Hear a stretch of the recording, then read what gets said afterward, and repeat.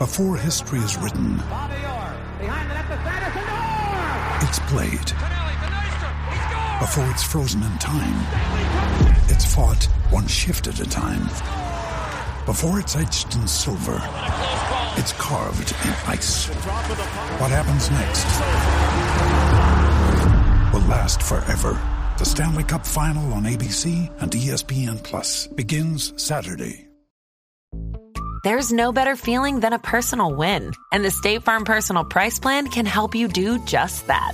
Talk to a State Farm agent today to learn how you can bundle and save with the Personal Price Plan. Like a good neighbor, State Farm is there. Prices are based on rating plans that vary by state. Coverage options are selected by the customer. Availability, amount of discounts and savings, and eligibility vary by state. Marcus Rashford's getting talked about as like having one of the best seasons ever, and he's this world-class footballer. He provides nothing to the game apart from his goals. Haaland, most likely, will never win an international tournament. And that is a receipt that he will never really, you would imagine, be able to get near. People don't like to watch Salah play football. They don't think he's aesthetically good. Oh, well, this ripple effect's just like rippling through I'm missing so many things. Welcome to the ripple effect. Hello friends, welcome back to the Ripple Effect with James Alcott. That's me. Hope you're all doing wonderfully well. I hope you've had a great weekend. We're not going topical on this one. We're going down the Ballon d'Or route. It's a really juicy one, this one. I've just finished chatting with Nubaid. Nubaid Haroun is a great broadcaster. He's got a great podcast called the No Ratings Podcast. You should definitely go and check that out when you get a chance. But we dive into the Ballon d'Or. We felt like it was a good time to do it, especially within the concept of the ripple effect, because you can talk about kind of what's happened in terms of the latest chapter, if we think about the last 10 years or so, and the dominance of Ronaldo and Messi, and what is the ripple effect of that.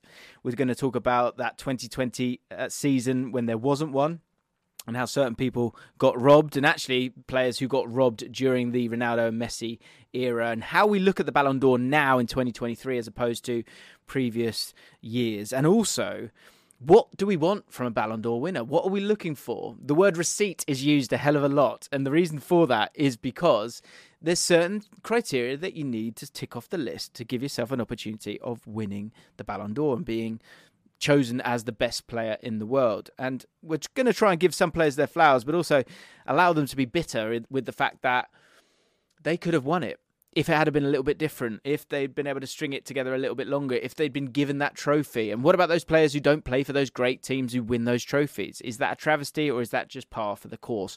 We will look at all of that and the ripple effects of all of them as well. If you are new to the podcast, really feel like we're finding a bit of a groove now. I think we've had some amazing guests on so far, and you're going to love this one as well. I absolutely know. If you like football and just get into those juicy topics, the Ballon d'Or is definitely one of those ones. If you are new to the podcast, do me a favour. Support me, support this podcast, and it really is so true that we can get bigger and better and more exciting guests if you follow the podcast, give us a 5-star rating as well, and allow us to dominate the charts, or at least the sports charts. I think this is a cracking podcast, and I want to get fresh voices, but big voices as well on it, and I need your help to do that. So if you can do that for me, that would be wonderful. Let's go through some quick fire ripples. I'm not actually doing this on Monday because it's my birthday weekend, so I'm allowing myself a wee bit of a break. As is the whole, actually, how crazy is this, right? Our producer, Jonathan, 27th of April. I'm 28th of April. And Kai is 29th of April, birthday-wise. Crazy. Anyway, first of all, Rob McElhenney of Wrexham, of course, an actor as well. He tweeted Gareth Bale. He said, "Hey, Gareth Bale, let's play golf, where I totally won't spend 4 hours trying to convince you to unretire for one last magical season." And Gareth Bale goes, "Depends on the course." So is he flirting here? Is Gareth Bale going to come back? Starting from this tweet, you know, I always felt like, and I think Welsh fans did as well, that he had that desire to make his way back to Wales. One last season, do a Nicky Barmby here, go in, dominate League Two, which he would do. He would absolutely dominate League Two. I mean, it's a very physical league, so we might get a couple of wallops along the way. But as Kai, our producer, has written, Bale signs for HMS Piss the League as it sets sail on another voyage next season. He's confident that his team, he's been watching a lot of Wrexham, are going to go and do the business. What it could lead to, of course, is my boy, Ben Foster. He's just started a new golf channel. Coincidence? I'm not sure. I think he foresees that Gareth Bale might be on his way to Wrexham and the two of them are going to be playing several rounds of golf, and he will pop up on Ben Foster's golf channel in the next few months. I can see it. I can see it right now, and more huge views for Ben Foster, who's utterly dominating it right now. What a man he is. Will he sign for Wrexham again? Time will tell.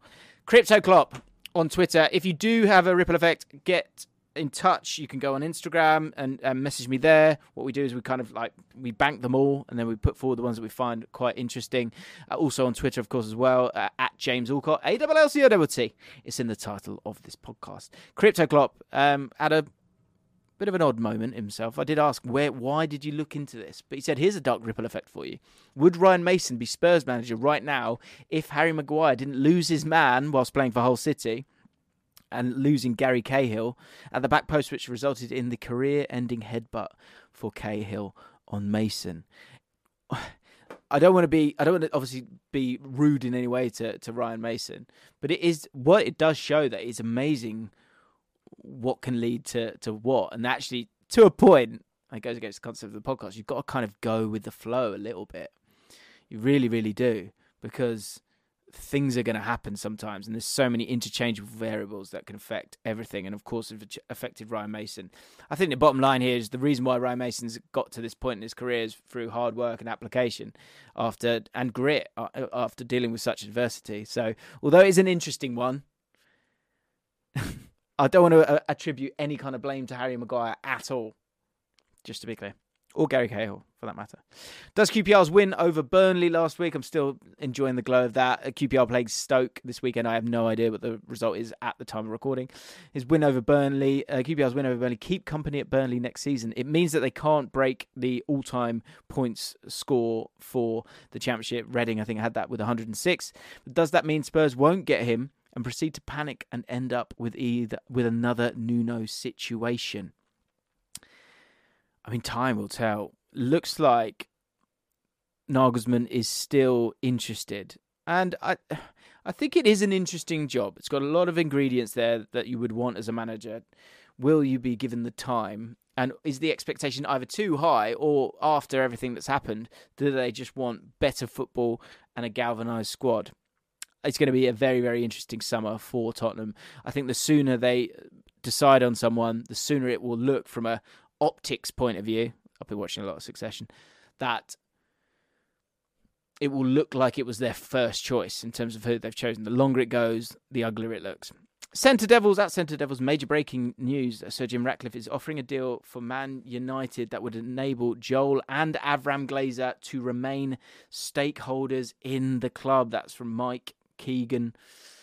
Is David Moyes the most influential Man City manager to never have managed Manchester City? Signed both Lescott and John Stones for Everton. And has Haaland's performance against Arsenal led to Man City winning the league and rippled into an increased likelihood of him signing a new contract? This would take out his buyout clause. A lot of talk about this at the moment. And with Haaland there for an extended period of time, does that mean Pep stays for longer? Could it even lead to a statue for Haaland?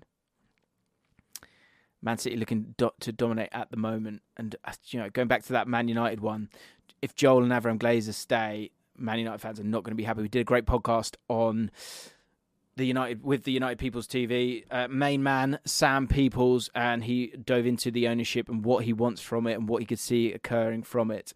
So I think those guys sticking around is not what Man United fans want. And what happens from there,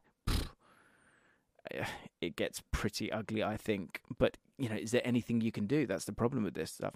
Speaking of Erling Haaland, we are going to talk about his chances of winning the Ballon d'Or this year. He's got some competition. And that competition, I think, is possibly detrimental to the legacy of one of the greatest players of all time, if not the greatest. And also to the Ballon d'Or itself. All that will be revealed in just a second. You're listening to The Ripple Effect with me, James Alcott. Thank you so much. I hope you enjoy it. Right, Naveed Haroon, unbelievable broadcaster, host of the No Ratings podcast, which everyone should go and check out immediately after this, obviously, is about to talk about the Ballon d'Or in great detail with myself. We're going to talk about the Ronaldo and Messi effect and some players that could have won it, should have won it, and what's going to happen with it moving forward. You are perfect for this, Naveed. Thank you for coming on, mate. I appreciate it. A hell of an intro, to be fair. This is probably the rippliest of ripple effects that I think you'll ever have on the pod. Ballon d'Or conversation with some of the names that are out there. Ripple in hell. This is, it's wobbly. It's wobbly for sure. Right, let's start off. Let's keep it simple to start with, because I think what's so great about the Ballon d'Or discussion is it's so subjective. So nice, broad opening question. And for all you guys out there listening, have a think about what matters to you as well, because I think that does play a part in some of the travesties that have occurred over the years. I say that loosely. What do you want from a Ballon d'Or winner? Ooh. What are you after? Because essentially, the Ballon d'Or winner is the best player in the world that year. But how do you equate that? Oh, what a question. Go to your gut here, Nabeed. I think you've got to go to your gut here. You know, do you want international? Do you need numbers? Is it about moments? What do you need? I think it's a blend of all of those, but the one thing it isn't is team trophies, in my opinion. I think you can be the best player in the world at any given time and not have to have won the best trophy going. Right. So, for example, like if you didn't win the Premier League, but you were still the best player in the Premier League, I think that's allowed. But I also want to enjoy watching you as well, which is, I'm sure we're going to come to this, but there's a reason why lots of players don't get nominated. So I've got to enjoy watching you. I need a lot from you, and you need to carry your team to somewhere. And you don't necessarily need team trophies. Okay, so right, you can be a valiant loser, because I think that's a big thing with this is that it's often, when it comes to, it is that blend. So what they seem to be doing here, and that has its own knock-on effect throughout the years, is if you win the World Cup or if you win the Euros, that kind of bumps you up a bit. That is a big part of it. You've got to, I feel like they think that you have to win the Champions League, you have to win your domestic trophy. Essentially, you've probably got to get a treble. And so the likes of, I was having this debate on last week's episode of The Ripple Effect with Boovy talking about Harry Kane and this idea that maybe his mentality is not spot on and he's not a winner, all this stuff. But I was like, when he's playing for such a poor team in the grand scheme of things in terms of winning trophies and you're scoring that many goals time and time again, if we had a different perspective of the Ballon d'Or and we were looking at it from a point of expectation and what's going against you, then you would start to chuck someone like Harry Kane into this conversation. But of course, we never do. He gets nowhere near, despite being the best, Premier League goal scorer over the last good few years. We chuck Salah in there as well. We're going to talk about Salah in detail, by the way. But do you know what I mean? I think that from the start, from the jump, right, the lens of which you look at the Ballon d'Or, both personally and the wider public and the people that make it so, international tournaments seem to make a massive difference. Jorginho getting involved in the voting, being in the conversation alone is absurd to me. But when you win the Euros and you win the Champions League, those are the bumps up that you get, it seems, from the wider public and from those people that vote. But I think if it comes to internationals, if said player has impacted that international team and elevated them to that level, that's very different to club football, in my opinion. I think you can be like the best player in your team at club football and your team not do well because it's 38 games and so many things can happen. You pick up injuries, etc., etc. Tournament football is for 4 weeks. Can you put everything you've got into this? And Jorginho for that Italy team, how did he get it? How did he get in this conversation? I need to see the voting panel. Well, exactly. That's it. But that's what I mean. It's so murky, which makes it like really juicy in terms of diving into it properly. But it allows you to make cases for people. And when you see some of like the runners and riders over the years, again, if you want to go down that trophy road, for example, David Beckham finishes second in 1999. Rivaldo wins it. Rivaldo doesn't get out of his Champions League group. David Beckham wins a treble off the back of being completely chastised. You know, if you want to add extra narrative when it comes to someone like David Beckham, is Rivaldo a better player than David Beckham? Probably. Was he better over a longer period of time? That's up for debate. But did he have a better season? I don't know. This is where I'm getting lost already. It feels like it changes all the time as well. I think the Champions League is definitely like the golden club level trophy. Like if your team win, I mean, but it completely goes against Beckham because he went and won the Champions League. But I think it's changed over the years. I think, it's the Ballon d'Or is probably one of the most puzzling awards out there because I think it suits whichever narrative is running that season, and somehow that narrative ends up winning it. Apart from 1 year, which we're going to talk about, which has me raging because there's two contenders that year that definitely should have won it. But we'll come to that. I don't know if I'm going to answer that question, and I don't know what the answer is as it comes out of my mouth right now. For a Ballon d'Or winner, I feel like you do need a trophy.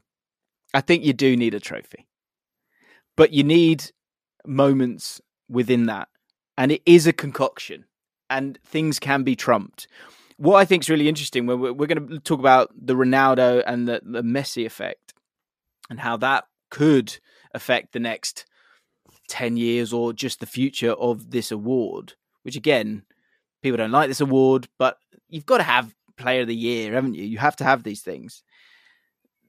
The focus on numbers when it comes to these guys is a really, really interesting one. But also, I think one thing I wanted to talk about before we totally get into that is position.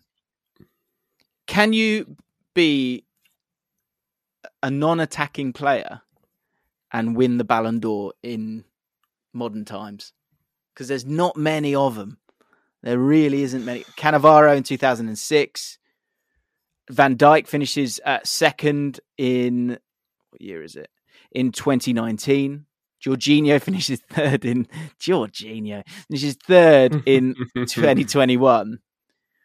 But aside from that, there are very, in the modern era, there's very, very few non-proper attacking players. Pavel Nedved won it in 2003.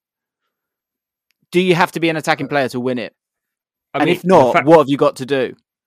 Cannavaro won it because he won the World Cup as well, which is like the absolute extreme scenario for a defender to win it. I don't think in the modern day and age, the way the game's developed, defenders can win it. Because the game is become an attacker's game. You have like fullbacks who can be perfect for 90 minutes to get taken on once and they're the worst fullback in the world.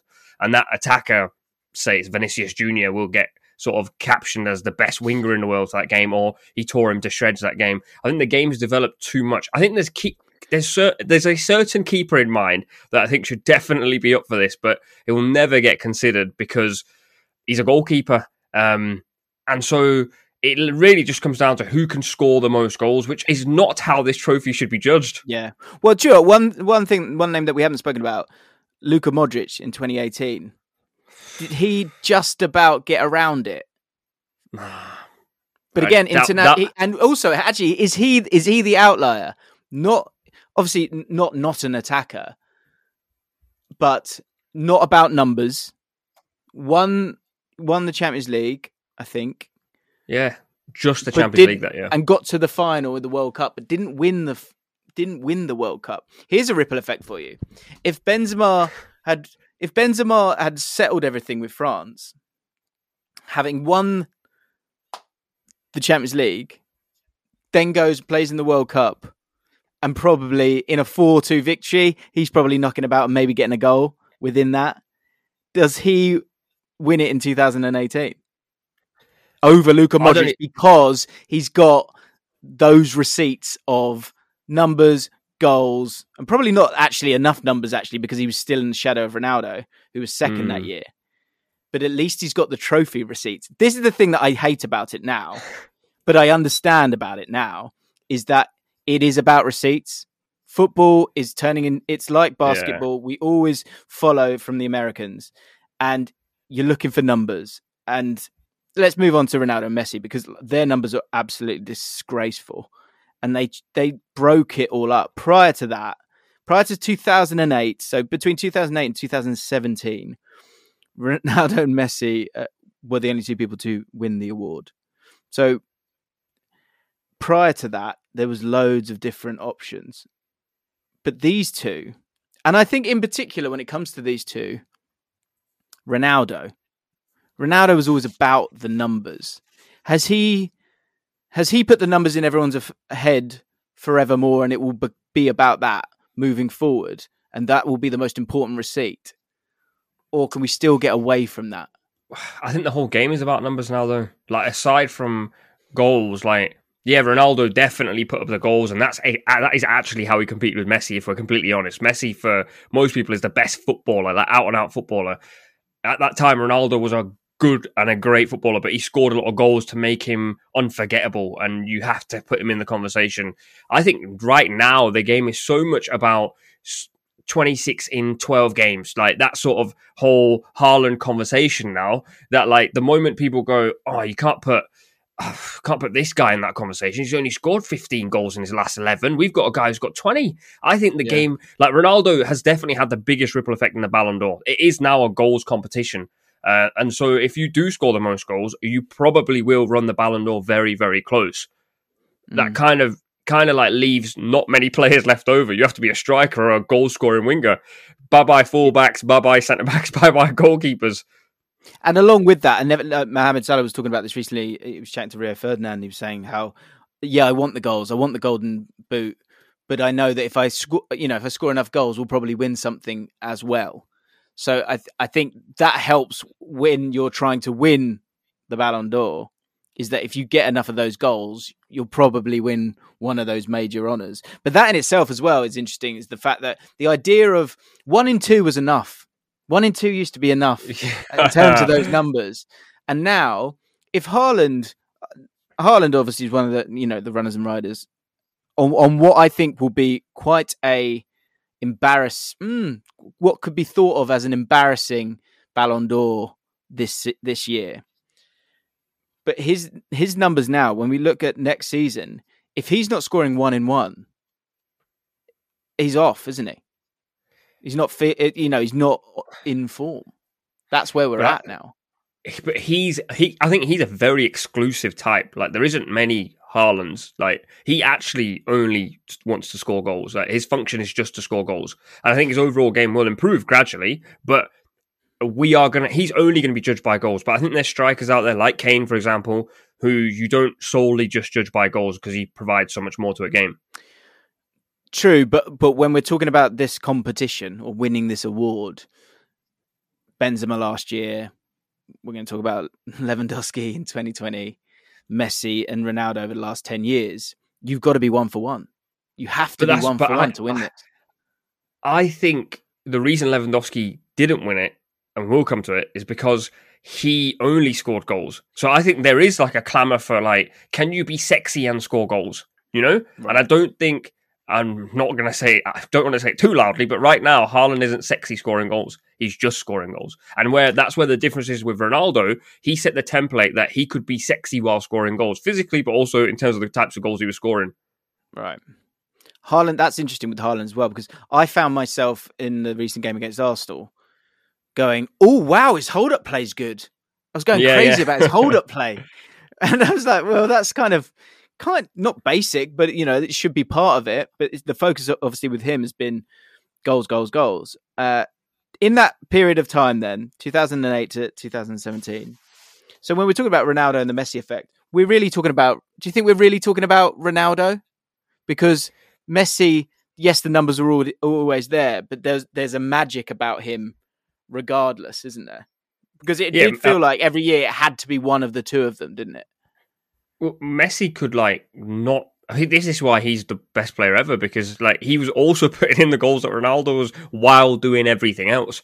And so Ronaldo might have set the bar for what can you do on paper. I think Messi set the bar of aesthetics. Now there's a desire for players who dribble nicely. There's a desire for players who, Eden Hazard keeps getting in conversations he hasn't done anything for about 10 years of football. I love the guy, but people love the aesthetics. The aesthetics are getting a big push in the game. That's the Messi effect, I think, in the Ballon d'Or. That's fascinating. And actually, again, we're getting us ahead of ourselves a little bit. When we look to this year's possible winner, Messi is obviously one of the front runners. And if he does win it, sort of a part of that is gently the numbers, but not strongly. But it's more of a Modric winner kind of style of win. But we'll get to that. Let's talk about some players that could have broken the cycle, because that's the other thing. I don't want to have a go at Michael Owen, but Michael Owen is a Ballon d'Or winner. Michael Owen, let me say that again. Michael Owen, who was a wonderful, wonderful striker, but will admit himself and does so in his book. He says that basically his hamstrings were done by the time he was 21. And yet he still was able, because of his finishing ability, he was able to win, beating Raul and Oliver Kahn, who finished third. But because that was before the Ronaldo and Messi era, there's probably players that in a broader conversation would be able to go up against Michael Owen, but didn't win it, because I think a big part of this as well is the profile of the player. And moving forward, there could be some problems and stumbling blocks for certain players, because I think deep down you can only have one main guy at each club. And one of the options, which I let's go to this one. We'll skip it a little bit. Neymar finished third in 2015. To sort of explain this point, I think Neymar obviously leaves. He has a great season that season. His numbers aren't as strong as Messi's. I think Messi scores 58 goals that year. He scores 42 goals in 54. Pwah, disgusting, embarrassing. He finishes third in 2015. That's the year where he stepped up when it was La Remontada, which we've done a podcast on, by the way, chatting to PSG and Barcelona fans about that 6-1 game, which was just a joke. 18 assists that season. Great as well. Episode. Thank you, mate.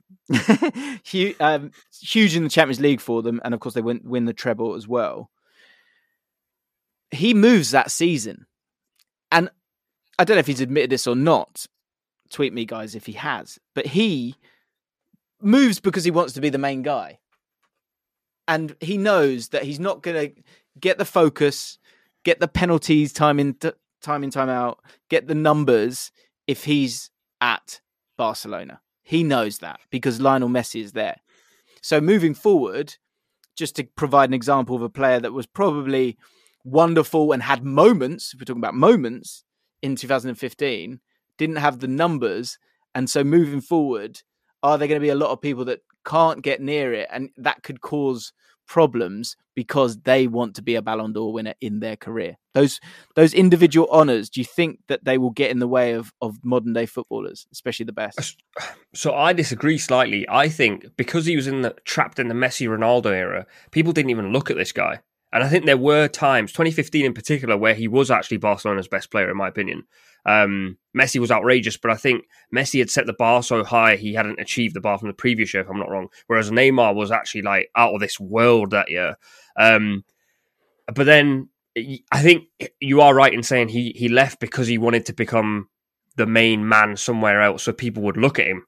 And I think depending on where you're at in your career and depending on which club you're at,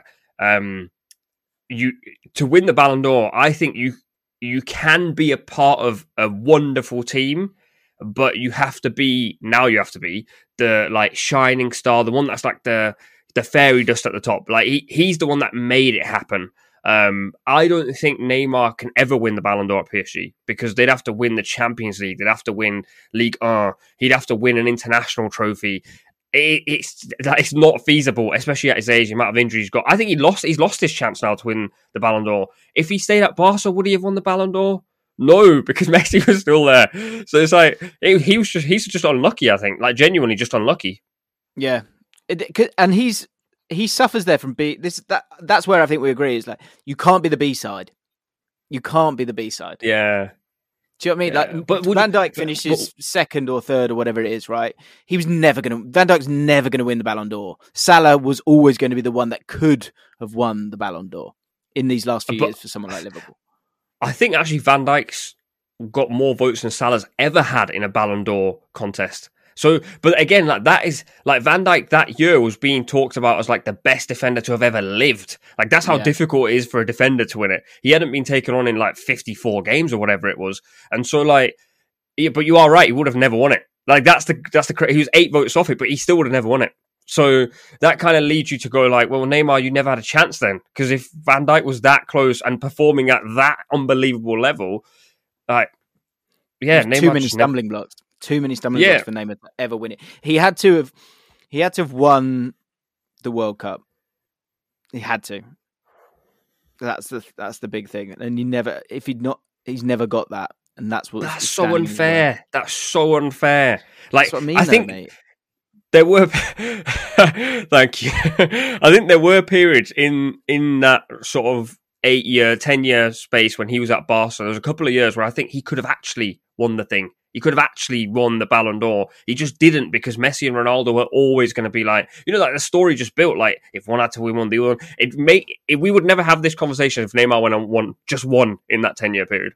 Yeah, and because the biggest ripple effect for this is that if Neymar wins a Ballon d'Or, any of these players win a Ballon d'Or, whatever your highest accolade is, that's how you get introduced into every room for the rest of your life. That is your strap. That is your lower third. Like Michael Owen. If I'm Michael Owen, I'm going, guys, can we just make sure it says Ballon d'Or winner 2001? But so Neymar can never put forward with legitimacy that he was the best player in the world. That is a cold fact. We're going to be back right after this.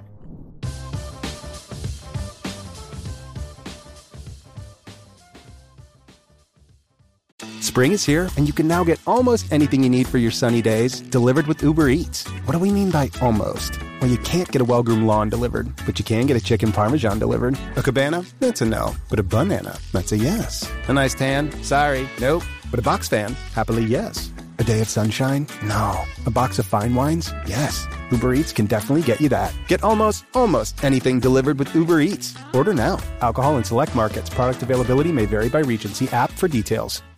Another day is here, and you're ready for it. What to wear? Check. Breakfast, lunch, and dinner? Check. Planning for what's next and how to save for it? That's where Bank of America can help. For your financial to-dos, Bank of America has experts ready to help get you closer to your goals. Get started at one of our local financial centers or 24/7 in our mobile banking app. Find a location near you at bankofamerica.com/talktous. What would you like the power to do? Mobile banking requires downloading the app and is only available for select devices. Message and data rates may apply. Bank of America NA, member FDIC.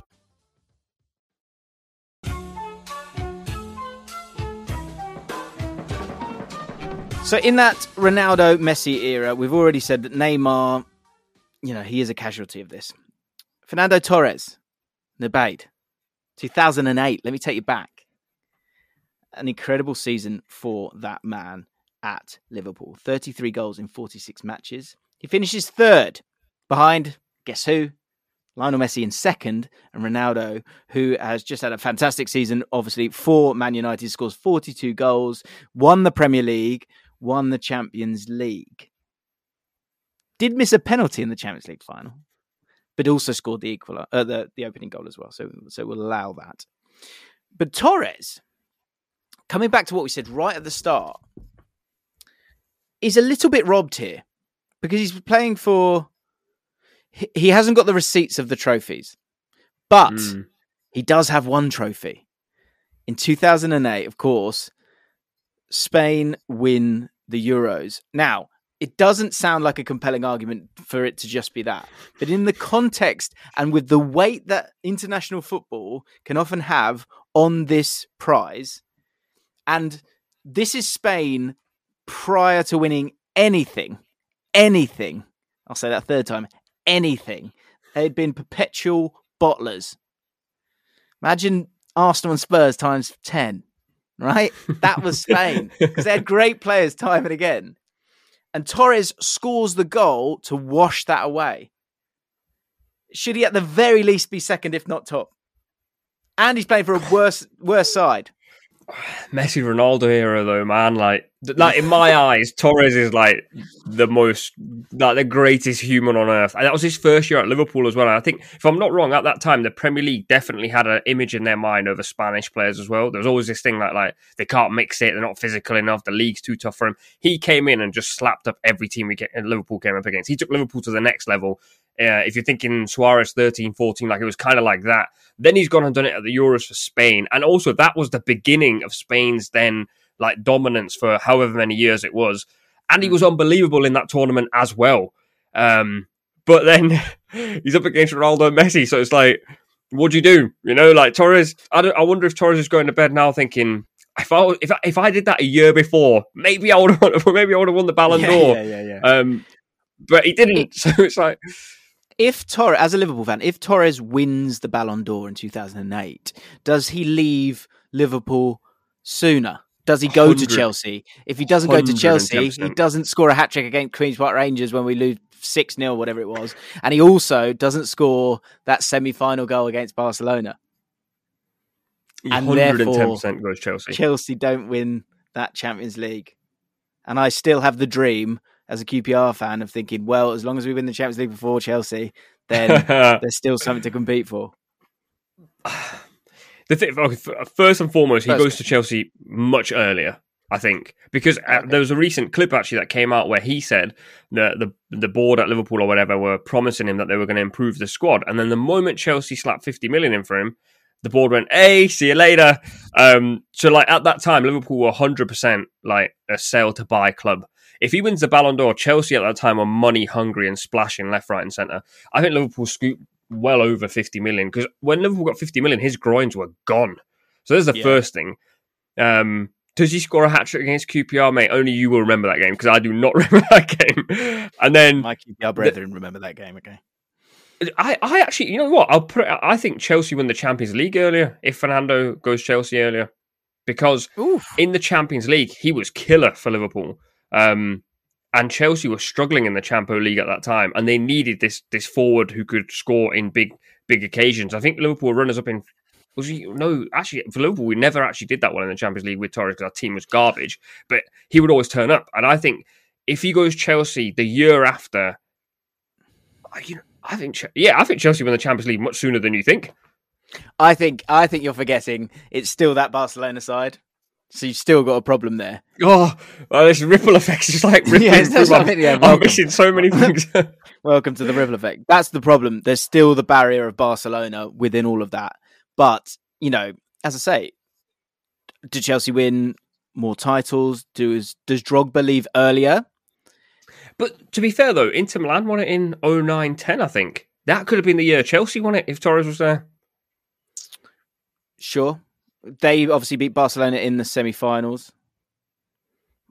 It could have... Look, it's a butterfly effect. Anything could have happened. Let's keep moving. I'm saying Torres was close because if you provide...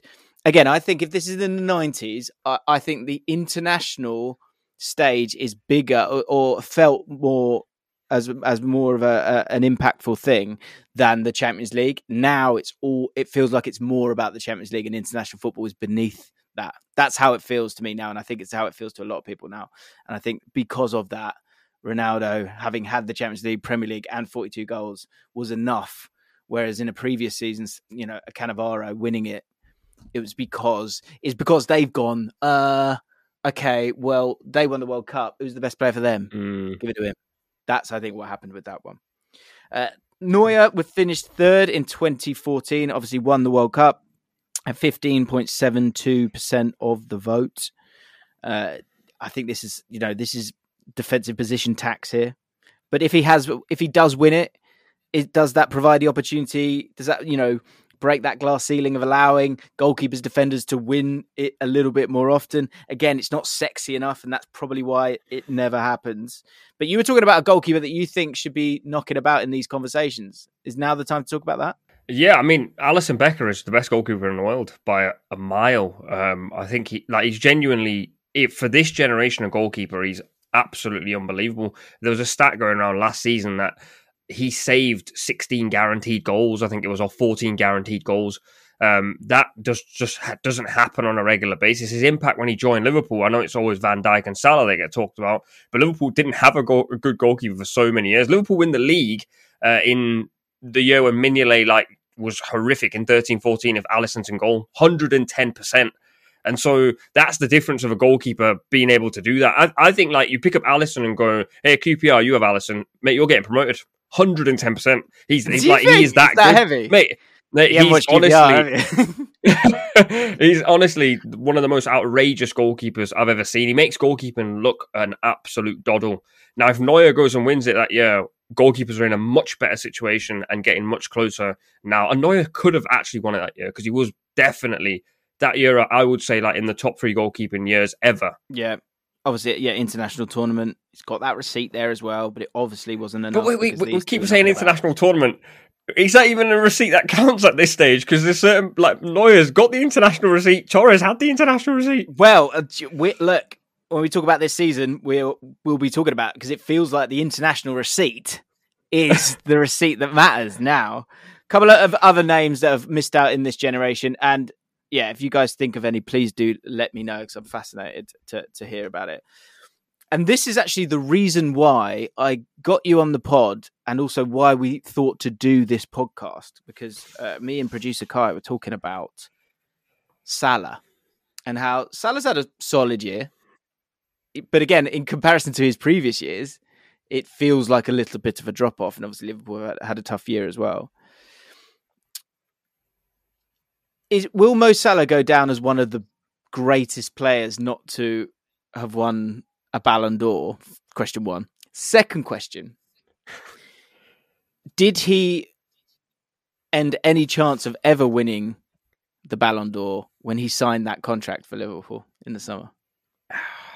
I love the fact you went, we wanted to really get you on the pod because of Mo Salah. Wherever there's a Salah conversation, we're getting him on the pod. I was just like Liverpool, but someone who could actually really be honest with that conversation. Because my view on it is that if he's at Real Madrid, he's playing instead of Rodrigo. Maybe they're playing differently. And, you know, this is another conversation, but that semi-final, Man City and Real Madrid, could lend itself as a big sort of yardstick towards who will win it this year, if it's done correctly, but I'm not sure it's going to be. But if Mohamed Salah is playing there, he hasn't got to deal with what's going on here at Liverpool. And bizarrely, the Real Madrid, it doesn't really matter if they win the league or not. As long as they win the Champions League, they'll still have someone like Benzema win it. But so Mohamed Salah won't be going anywhere for the foreseeable. Can Liverpool get back to that place? There's a lot of rippling out here at the moment. I think, first of all, if Salah goes to Madrid or Barca, he's just increased his chances by 50% of winning Ballon d'Or, 110%, because those clubs is where the Ballon d'Or almost belongs. And we're going to talk about that year that got missed out. And I think that probably tells you that they want to make sure that Ballon d'Or trophy lives somewhere over there. Also, I think if he goes to Madrid, it's a guaranteed Champions League, like without failure. The numbers he's put up and the fact that people are saying he's been off it this year, Marcus Rashford's getting talked about as like having one of the best seasons ever, and he's this world-class footballer. He provides nothing to the game apart from his goals. Salah currently has the 3rd highest goals and assists this season, and that's where I think like he's one of these players that aesthetics massively comes into it. People don't like to watch Salah play football. They don't think he's aesthetically good. And so when people think back to history, they often go, Hazard's been better that year. 17-18, he got 32 goals, 10 assists, 11 goals in the Champions League. He was just playing for a Liverpool side that couldn't get a trophy over the line. And so therefore, that's where, going right back to what I said at the start, sometimes there's situations where I think players don't have to win the golden trophy if what they do elevates the team and puts him on this pedestal where he actually broke the record that year as a wide forward. There's so many like different narratives as to why he could have been closer. Is the fair lens, if you go, you're not allowed to think about numbers, but if we're picking teams for an 11-a-side game, who's your first pick? Because in 2017-18, or over the last couple of years, maybe certainly there was so much talk, wasn't there, last year when he was running so hot, you would pick him first. He'd be your first pick. But by the end of the season, this is another thing that's a problem with the calendar year is a ripple effect in itself, right? Because if it's done at a different time, then Salah's obviously going to win it. But then when it gets to the end, it then becomes about who gets those trophies, and Benzema scores his goals, and then it looks very different. But if you're just picking the best player in the world for your team to win a game of football, there was probably a moment, certainly, where Salah was the best player in the world. I mean, have you seen a Premier League player? I've got the stats in front of me. Between how many years is that? 1, 2, 3, 4, 5. 5 seasons, discount this season, where he's got the numbers that he's got. But if you're saying, discard the numbers, you want a right winger for the last 5 seasons, I am hanging my hat, this house, and even my wife, on Salah playing right wing. Hang your wife. Not in them words entirely, but I cannot see an argument to not have him in there. That is a ripple effect in itself. But yeah, You're do divorced. not. So Mo Salah, I think if he doesn't sign the contract and he forces a move, I think he's in with a shout of still finding his way to that Ballon d'Or, and I know he's thirsty for it. And you're right. You know, when we way back when we did a show, Ripple Effect of Why You're Here Today, we did an FPL show, and that was probably one of the first years where Salah was just a joke. But he was such a guaranteed must-have pick. And that does mean something because the output is there time and time again. I think you're right. It's a good comparison when you talk about Rashford and Salah. The thing is, it's about expectation a lot of the times because it's so ridiculous. If he's if he's just ridiculous, then you think he's having a bad season. Another person to chuck in there because as I say, our Jonathan and Kai, our 2 Welsh producers, will be fuming. Gareth Bale in 2015, 19 goals, 10 assists. And actually, if we're sticking with Bale, I mean, 2015, he was outrageous and provided moments. 2016, in terms of taking a country essentially to the semi-finals and making it about expectations and getting past that, Gareth Bale and what he's done in his career, trophies, taking international teams to great heights, scoring goals, winning Player of the Year, he's done a lot, but not in enough of a congested time. And Kai's just written a comment on the chat saying, and the goal against England. Yeah. What was the score, though? What was the final score? He's been subject to the calendar as well. In terms of great players that will never win a Ballon d'Or, he didn't truly do enough or collect all the ingredients needed to get near it. But he does have all the ingredients. He's definitely another one of those, though, where, like, if you take the Wales example and go, what he's done with Wales is actually out of this world. He's put Wales on the map, genuinely, on an international stage, on his own, pretty much. No disrespect to Hal Robson, Canu, and them guys, but Bale is genuinely at that incredible level. 2015-16, my only thing is 2015-16, you only played 23 league games. I think you also have to back it. Like, if you're fit, you're it. As one of my good friends, James Alcott, said on a show the other day, he's not been fit often enough. There was only one season at Madrid where I can see he played over 30 games, so that also has a little ripple effect. I think you've got to be available all the time, which is testament to Ronaldo, to Messi, to Salah, to all these guys. That's a great point. That's such a great point. To actually get in. And I think if people look back and go, yeah, but his goals and assists were incredible that year, they were, and what he did with Wales was incredible, but he wasn't actually fit all the time. And if you're not always available, people will forget things like that. And that's where the calendar year comes in, because that's looking at a season long. But because the next season he plays 19, the calendar year, he probably actually doesn't play as many games. Fascinating. Let's move on from Ronaldo, Messi.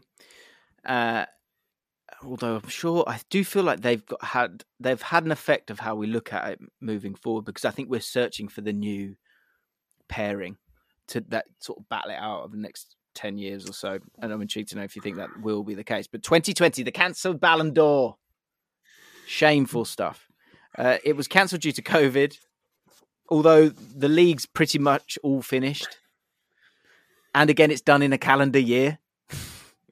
Lewandowski had it pretty much nailed on. I've got a great little comment from an article where Graham Hunter was talking about. See if I can find it just quickly. Graham Hunter was talking about who should win it. He says, it's impossible not to decide that Lewandowski has been 2020's most dominant, most exceptional footballer. And this vote comes from someone who firmly believes that across his career, the Poland international has been good, but never top class. Something of a flat track bully who feasts upon lesser teams. But in this era of teenage tyros, he's talking about Sancho and Erling Haaland and all-time legends in Lionel Messi and Cristiano Ronaldo, To watch a 32-year-old be the dominant reason for Bayern becoming only the second club to win a second treble, Bundesliga, German Cup and Champions League, thanks to a veritable flood of goals, well, that's both uplifting and unbeatable, says Graham Hunter. Wow. 49 goals in 41 Bundesliga games, Bundesliga and Champions League games. I mean, he was absolutely outrageous in the Champions League as well. Utterly robbed, wasn't he? Utterly. He was, but then I'm looking back at the years, and the last person to win it from the Bundesliga, the years on this are absolutely scattered all over the place. I could be wrong. Hopefully Kai, the producer, is going to help me out. But I think it is it Lothar Matthäus in 1990? That's a long time. And I think mid-1990s is when La Liga started really kicking off and Serie A was chipping in a little bit. I think the moment you have Zidane and these guys start winning it, it completely changes. And I think the Bundesliga tax starts to play a big factor. If you're voting for a Ballon d'Or winner as a person yourself who's a broadcaster and works in the space, do you look at Bundesliga and go, yeah, but if I put this striker in that league for Bayern, he probably scores 50 goals? I think there's that as well. I think that's a broader problem. So we're saying it's got to be Barcelona, it's got to be Real Madrid. And by the way, Matthias Sammer, 1996, Borussia Dortmund. Shut up. He won it. They won the Euros as well, and he won the Champions League, and he was amazing actually back then. But yeah, I agree with you. I think the league matters. I think Mbappe, without the Champions League, despite having obviously won the World Cup, he can't get near it because there's a feeling that the league's not strong enough. And I do wonder with Messi and Ronaldo obviously coming to the end and neither currently playing in La Liga, Benzema was able to sort of get it over the line. And Real Madrid, although I think they are wonderful, and I think they're actually better than they were last season. Last season, there was several games during that Champions League run where you're like, surely not. Like, it just felt like destiny for them. And he was outrageously clutch. But he, even himself, is getting older. So the pulling power of those guys, and the money is obviously in the Premier League. Are we about to embark on a 15-year run where, because all the best players in the Premier League, the world will sort of finally turn, and you will see, because I think we're struggling to see how the romance in a Man City winner or in a Man United winner, but I think that's maybe because we're a little bit too close to it. But this is the league. The Premier League is the league. But the Premier League was the league like the last 10 years as well. I think but they haven't won all of the Champions Leagues. So if you think of the Champions Leagues that they've won, right? Ronaldo wins it in 2008 when Man United win it. Liverpool get undone by Messi and Ronaldo. Chelsea won it twice. Both times were ridiculous, if we're honest. They weren't the best team in Europe. They just won it twice. So I think when you've now got, say Man City win it this year, and you haven't got Messi and Ronaldo, where else can you turn when it comes to the Ballon d'Or? That Premier League dominance feels like it's on its way, surely. And I think you're right in Bundesliga, like that. He got undone by COVID, and he would have won it, but he only wins it because they win the Champions League. And that's why I think moving forward, one name that it's going to be interesting to see what he does is Musiala, because I think Bayern Munich will want to build their future teams around him, understandably so. Can he win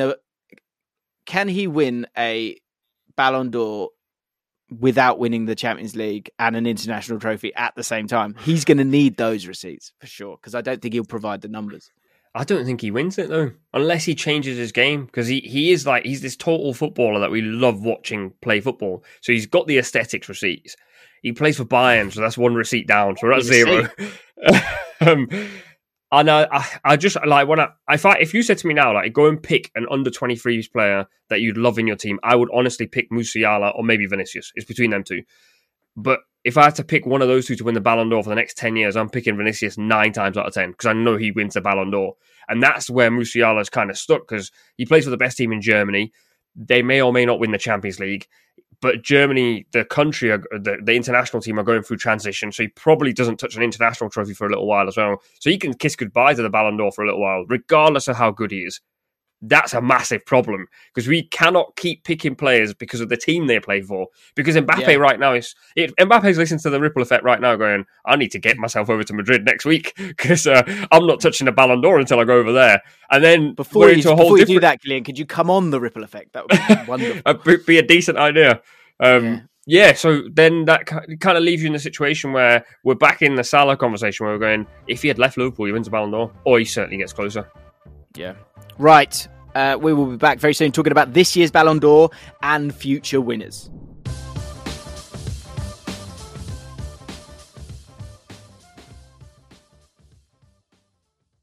With threats to our nation waiting around every corner, adaptability is more important than ever. When conditions change without notice, quick strategic thinking is crucial. And with obstacles consistently impending, determination is essential in overcoming them. It's this willingness, decisiveness, and resilience that sets Marines apart. With our fighting spirit, we don't just fight battles, we win them. Marines are the constant our nation counts on to fight the unknown. And through adaptable problem solving, we do just that. Learn more at marines.com.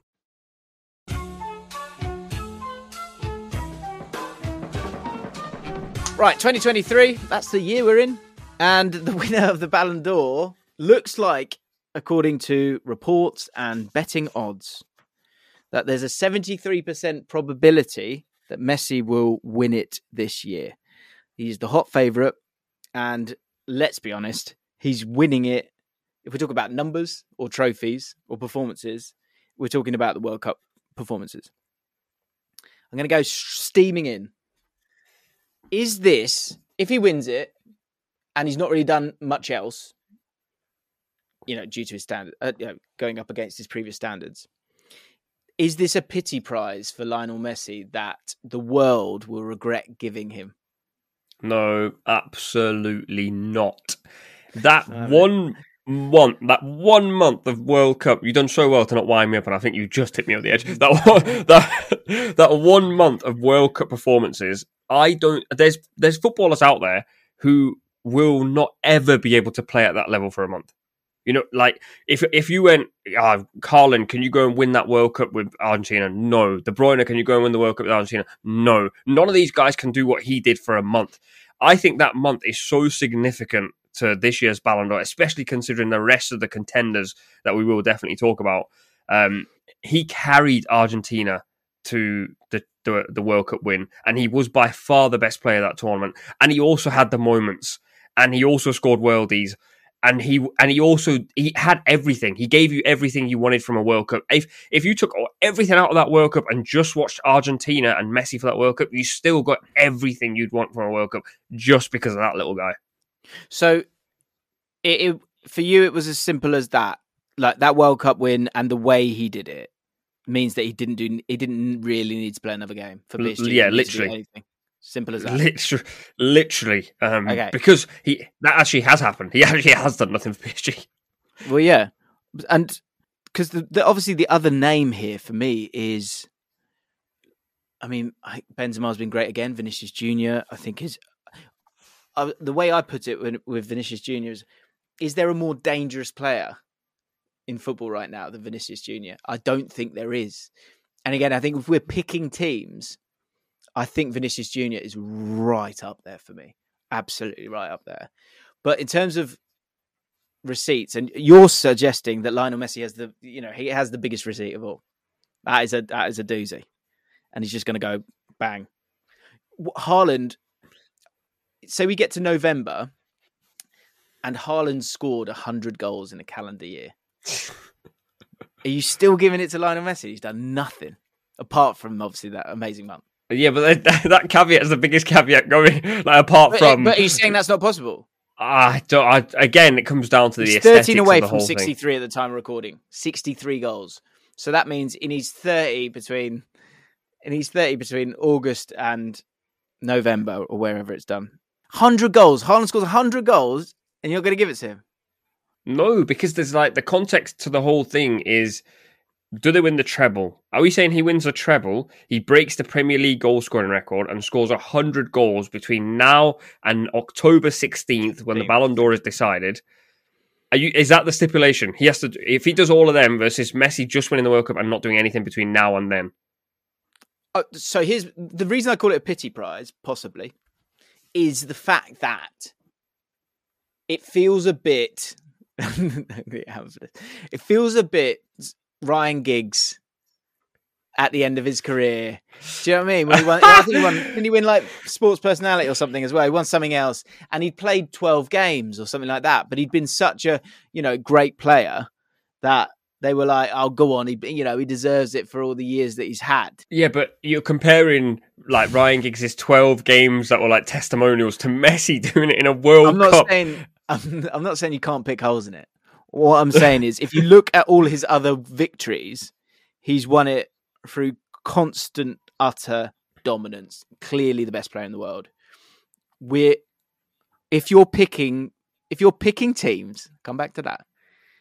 Is Lionel Messi your first pick from his performance? If you're giving me the World Cup version of Lionel Messi as my first pick, he's definitely ahead of Haaland. As if the World Cup version of Messi was unplayable, every team in the world tried to stop him. Mbappe scored a hat-trick in a damn final, and he still couldn't stop him. And I would argue Mbappe has more of an impact on a game than, say, someone like Haaland.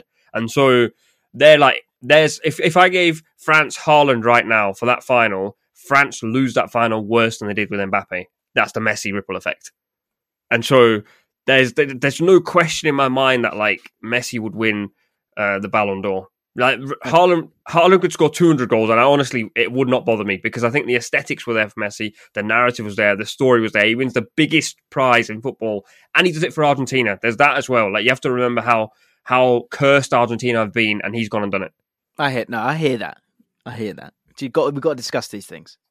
I think that will be the thing with Haaland as well. He's setting a watermark for himself now, which when we talk about Salah and the problems he's having in terms of people's perception of him.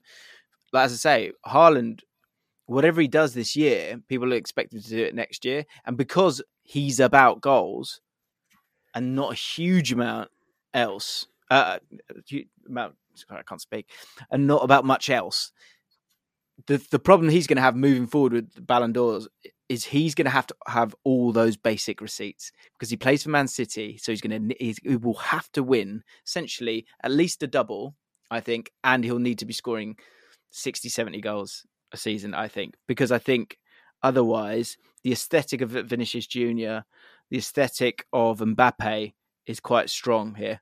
So I don't think the good thing is he's in the right place to do all those things. And now that kind of moves us on quite nicely, right? Onto this sort of future of the Ballon d'Or. And actually sort of final thing, if Lionel Messi isn't in the Ballon d'Or this year, do you think whoever wins out of Real Madrid and Man City in the upcoming semi-final goes on and win, because essentially you would expect them to win the Champions League, would go on and win this hypothetical Ballon d'Or, Vinicius Jr. up against Haaland? I think Haaland has to win a treble to win the Ballon d'Or. And so, yes, for Haaland. I don't know if Vinicius and if Madrid go and win the Champions League, they've done nothing in the league. I don't think Vinicius is even in the conversation this year. Like, I have no idea who I'd actually put third. I think you're going Messi, Haaland, and then a question mark over third, especially if Vinicius doesn't win the Champions League. I'm trying to think of who else could be third. Yeah, I get what you mean, because they've not won the league. And they're miles off it. They're miles off the league. And so trying to think of who in the year to now, maybe De Bruyne, if he continues the way he's playing in this business end of the season. He was absolutely amazing yesterday. He could be a third place. He's probably one of the greatest players never to win it as well, actually, when we think about it. Yeah, he's classic. Like last 8 games of the season, he can turn it on. First 15 games of next season, he won't turn it on. So he just switches it on and off. I actually don't think there's a standout third best. Like someone like Saka, and it comes again full circle to what I was saying about not needing to win something. Someone like Saka to do this, achieve this with Arsenal, with this Arsenal team taken from 5th to what it will eventually look like is going to be 2nd, is out of this world. But they didn't do well in Europe at all. But he did very well for England. And so I think someone like Saka might be thinking, I might even pinch third here. Maybe Ollie Watkins is an option. Get out of here. Right, the future of the Ballon d'Or then. First of all, so can the Ballon d'Or kind of return to what it was in terms of those several winners? Or do you think the social media, the marketing, the sort of stat padding that we're kind of seeing these days, do you think the next 10 years is Mbappe versus Haaland? I'm trying to think of other contenders. Vinicius has to have a shout, but like Vinicius is not scoring 40, 50 goals in a season. Although it comes back to what you said earlier, Vinicius is not the main man at Madrid. Benzema is similar to how when Bale went to Madrid, Ronaldo was, and then Ronaldo was and Benzema was there. Eventually, Ronaldo had to leave for Benzema to go and win the Ballon d'Or. So maybe Benzema has to go for Vinicius to win the Ballon d'Or. Then Mbappe could end up going there. So Vinicius is in this cycle of like always being the second man, I think. So it probably does lead you to end. It ends up just being the two guys who score the most goals. Yeah, which is boring. Well, yeah, which is interesting because Real Madrid play the way they play, not because of Benzema, in my opinion, more so because of Vinicius Jr. Because you've got someone so electric out there and a lot of older boys, and you need to find a way to stretch the pitch as much as having those techie players that they've got there. Do you think that this long-standing Real Madrid kind of winner scenario, Barcelona scenario, Barcelona might find their way back to it, of course. Does that lead to certain players looking to make that move towards Real Madrid? Because I think Real Madrid are looking pretty strong for a long time, but there's also a change that needs to come. Does that play in the minds of, say, a couple of English options, Bellingham and Saka, in terms of, can Saka win with Man City as strong as they are, season in, season out? Can Saka win a Ballon d'Or at Arsenal? I don't think he's bothered about that. But if he was bothered about that, at some point, and we saw it with, say, Fabregas, Van Persie, those kind of players, they're going to want to move on. Are they all going to want to move to Real Madrid quickly so that they can take the spot of the Modric's, the Kroos, Benzema at some stage? Saka's going to be in the Salah bracket for me if he doesn't move. He'll always think, if I went to, I could have. But I also don't think he will leave. Jude Bellingham, I don't think will get near the Ballon d'Or. Again, it comes down to like, he won't put the numbers in, and he's an all-action midfielder. Although I do think he's actually slightly misprofiled. I think he's better in the final third. But I don't think you watch Jude Bellingham and go, that's a Ballon d'Or winner. I think actually Pedri, not too far down the road, is probably more of a Ballon d'Or contender in years to come than Jude. But again, that's because we've been hardwired to think Xavi and Iniesta are the best midfielders ever.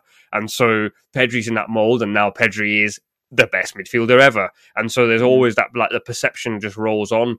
I also do wonder what, like, if Saka goes to Madrid, or could he even go to Madrid? Like, if Mbappe goes to Madrid, Saka's got nowhere to go. Again, Salah was stuck in that cycle and various others. Yeah, and in terms of, Mbappe, I'm pleased you brought him up, because if we're suggesting that really it's quite difficult for Mbappe to win that Ballon d'Or at PSG, and he's always flirted with Real Madrid, we thought he was going to go there last year. If he does go there, do we see Vinicius Jr. as that Neymar figure who then has to move on as well? Is that the ripple effect from Mbappe being there? Because he's not going to be the main man there. Or are we overthinking all of this and none of them really care? They just want to win trophies. Nah, they all definitely care. But Mbappe definitely cares. I don't know the guy for sure, but I'm quite convinced he'd love a Ballon d'Or because he wants to be on the Ronaldo Messi level. But yeah. I don't even think Mbappe and Vinicius can work in the same team. Like, Vinicius is a better footballer than Mbappe, far more intelligent, far more dangerous. But Mbappe, not as good a finisher. Not as good a finisher. Although Mbappe is wasteful as well. But you can't. I think the thing that's going to happen to Vinicius is they're going to say, go and play on the right, because Mbappe has to play on the left. And then he's just kissed goodbye to his Ballon d'Or because he can't play off the right-hand side. And so he's kind of stuck in this position of, he's probably thinking, I really don't want Madrid to sign Mbappe because I can be the Mbappe here. That's what I think he'll be thinking. Because he'll also be thinking, if Mbappe comes, there's no chance for him to play in the position that he plays best in. So, yeah, Mbappe's a weird one, man. And I think Mbappe needs to not go to Madrid. If we want to see like footballers go head to head over the next few years, keep Haaland at City, keep Vinicius at Madrid, get Mbappe somewhere else, keep Pedri at Barca. Where on earth could he go, Naved? Yeah, I was just thinking, actually, there's nowhere else to go. Oh no, I thought this was your pitch for Liverpool. No, he's not coming to Liverpool. We got Darwin Nunez and we've got Cody Gakpo. It's not a Liverpool podcast, so I don't need to pipe them guys up. What I would say, interesting point of that Benzema position and who will take it and how it might change. First of all, if Kane had gone to Man City, it would have prevented Haaland from going there. And it could have led to, first of all, Kane winning a Ballon d'Or this year. Secondly, could have been Haaland at Real Madrid. And if Haaland's at Real Madrid, does he win a Ballon d'Or a little bit quicker? And what does Here's that mean a question, for Mbappe? Do you think Haaland eventually goes to Madrid? Not for the next, I can't see him going for the next 5 years. Why would you? I think there's different stages of your career, and he's in sort of stage 2 where it's like, okay, development done, now outrageously good, and then utter prime. Utter prime, he might want to go to Real Madrid, I wonder. So you're saying for the next 5 years, there's a 5-year window where Madrid have to find a striker to play through the middle, and then we may see Haaland versus Mbappe, and eventually maybe see both of them in the same team at Madrid. I mean, they might fancy that, because as much as everyone will pit them against each other, all they've got to do is text each other and go, "Gee, this could be fun, couldn't it?" And that's going to be class. I do wonder, I hadn't really thought about this, but Harry Kane at Real Madrid playing the ball into Vinicius Jr., that works for me. That works so well because he is a creator as much as a goal scorer. If you think of a player who's like Benzema but isn't Benzema, but is that good, it's Harry Kane. So I wonder if, as much as we're talking about Man United, is there an option there where you go, Harry, come here, play for 5 years, tops, and then we'll go get Haaland? That would work for everyone. It would, but do you see, and this is a very it's almost like a jibe at Kane, but I don't mean it that way. Do you see Madrid fans wanting Kane at Madrid? Madrid always sign a particular type of person, a particular sort of they're named the Galacticos for a reason. And if you can't handle the heat in the kitchen, they're going to get rid of you. And I don't feel like Kane wants or has what they require in that way. Are you talking from like a marketing point of view? Marketing, aesthetics. Kane's a total footballer, right? Like we love him because he's a footballer's footballer, and he's brilliant to watch, fantastic, etc., etc. When I think about Madrid players, I don't for a minute think about he's a wonderful footballer. The first thing I think is he's got banging marketing, he's got this many followers. That's what Madrid make you feel when you think about their players, and I don't feel like Harry Kane will ever have that type of stature. I mean, Gareth Bale went there and hated it because he couldn't live to that expectation of be that character. And he is, and he's more. I think, the more I think about it, I think he's a wonderful fit. And I think he could deal with the pressure of it. I think he'd enjoy the pressure of it. He'd get to wear the same kit, essentially. I think that would feel good for him as well as England and Tottenham. I think that really does he leave the Premier League because he wants to break Alan Shearer's record? I think he'd have to make his peace with that. But I think, is that really what he wants? Or does he want to win some finals or titles? That has to be the answer. The answer can't be the all-time Premier League. If that comes, then great.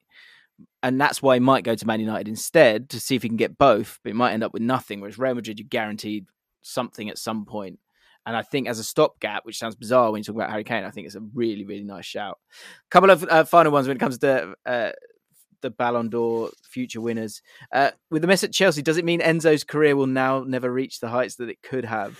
Could he be stuck in that? He's going to be there for a long time, amortization and all that. Is he a player that could have ever got near it? More of a vibes player, isn't he? He's not really. He's a second, third, isn't he? He's a finished second, third kind of guy. He'll be the sort of guy that ends up getting third, similar to like the Jorginho year, or that sort of vibe. Where people are like, it's a disgrace that he's up there because he doesn't make you feel that we've been taught to be feeling when we watch Ballon d'Or winners, but like outrageous footballer. I like the next one. I like it a lot. Final question. We'll end with this. And again, guys, let me know your pick for this. And whilst you're there, follow the podcast. Go follow No Ratings Podcast as well. And give us both 5-star reviews because it honestly massively helps. Who, in the next 7 years, which one player wins the most Ballon d'Ors? 7 years. Trying to think of contenders. Only one name springs to mind. Mbappe. I think if he goes to Madrid, that's game over. I think like Haaland can do anything he wants in the Premier League. Mbappe's going to win the Ballon d'Or multiple times. We're in this situation now where we're going, Haaland's so good, but Mbappe's still better. You know, and like Haaland's putting in the numbers that you've just said earlier. I think, for my judgment anyway, of the Ballon d'Or is the best footballer, and I think the best footballer on his day is Mbappe, and I don't think Haaland's the best footballer. And so Haaland's currently potentially winning a treble, and he's still going to finish second to Messi. And he might even finish third because Mbappe might sneak second. If Mbappe sneaks second this year, that's your answer to the question. Mbappe goes on to like do it for the rest of the time. And one thing that just popped in my head, which actually I think is quite crucial here, is Haaland most likely will never win an international tournament. And that is a receipt that he will never really, you would imagine, be able to get near. And because of that, that makes life a lot harder. So the safe bet, I agree with you, is Mbappe. But I actually think it will bounce about. I think it will bounce about a bit for the foreseeable. Nabaid, legend. Loved it. Fascinating. I don't think I've ever said Ballon d'Or so many times in my life. And, I don't think I've ever said Ripple so many times in my life. Yeah, I know, mate. Well, yeah. Mate, well, that's, we do that a lot here. But, mate, thank you so much. Really, really appreciate it. And as I said, guys, go check out the No Ratings podcast and follow both that one and this one. Thank you so much. Have a great week, great day, great evening, great morning, whatever it may be. We'll see you soon.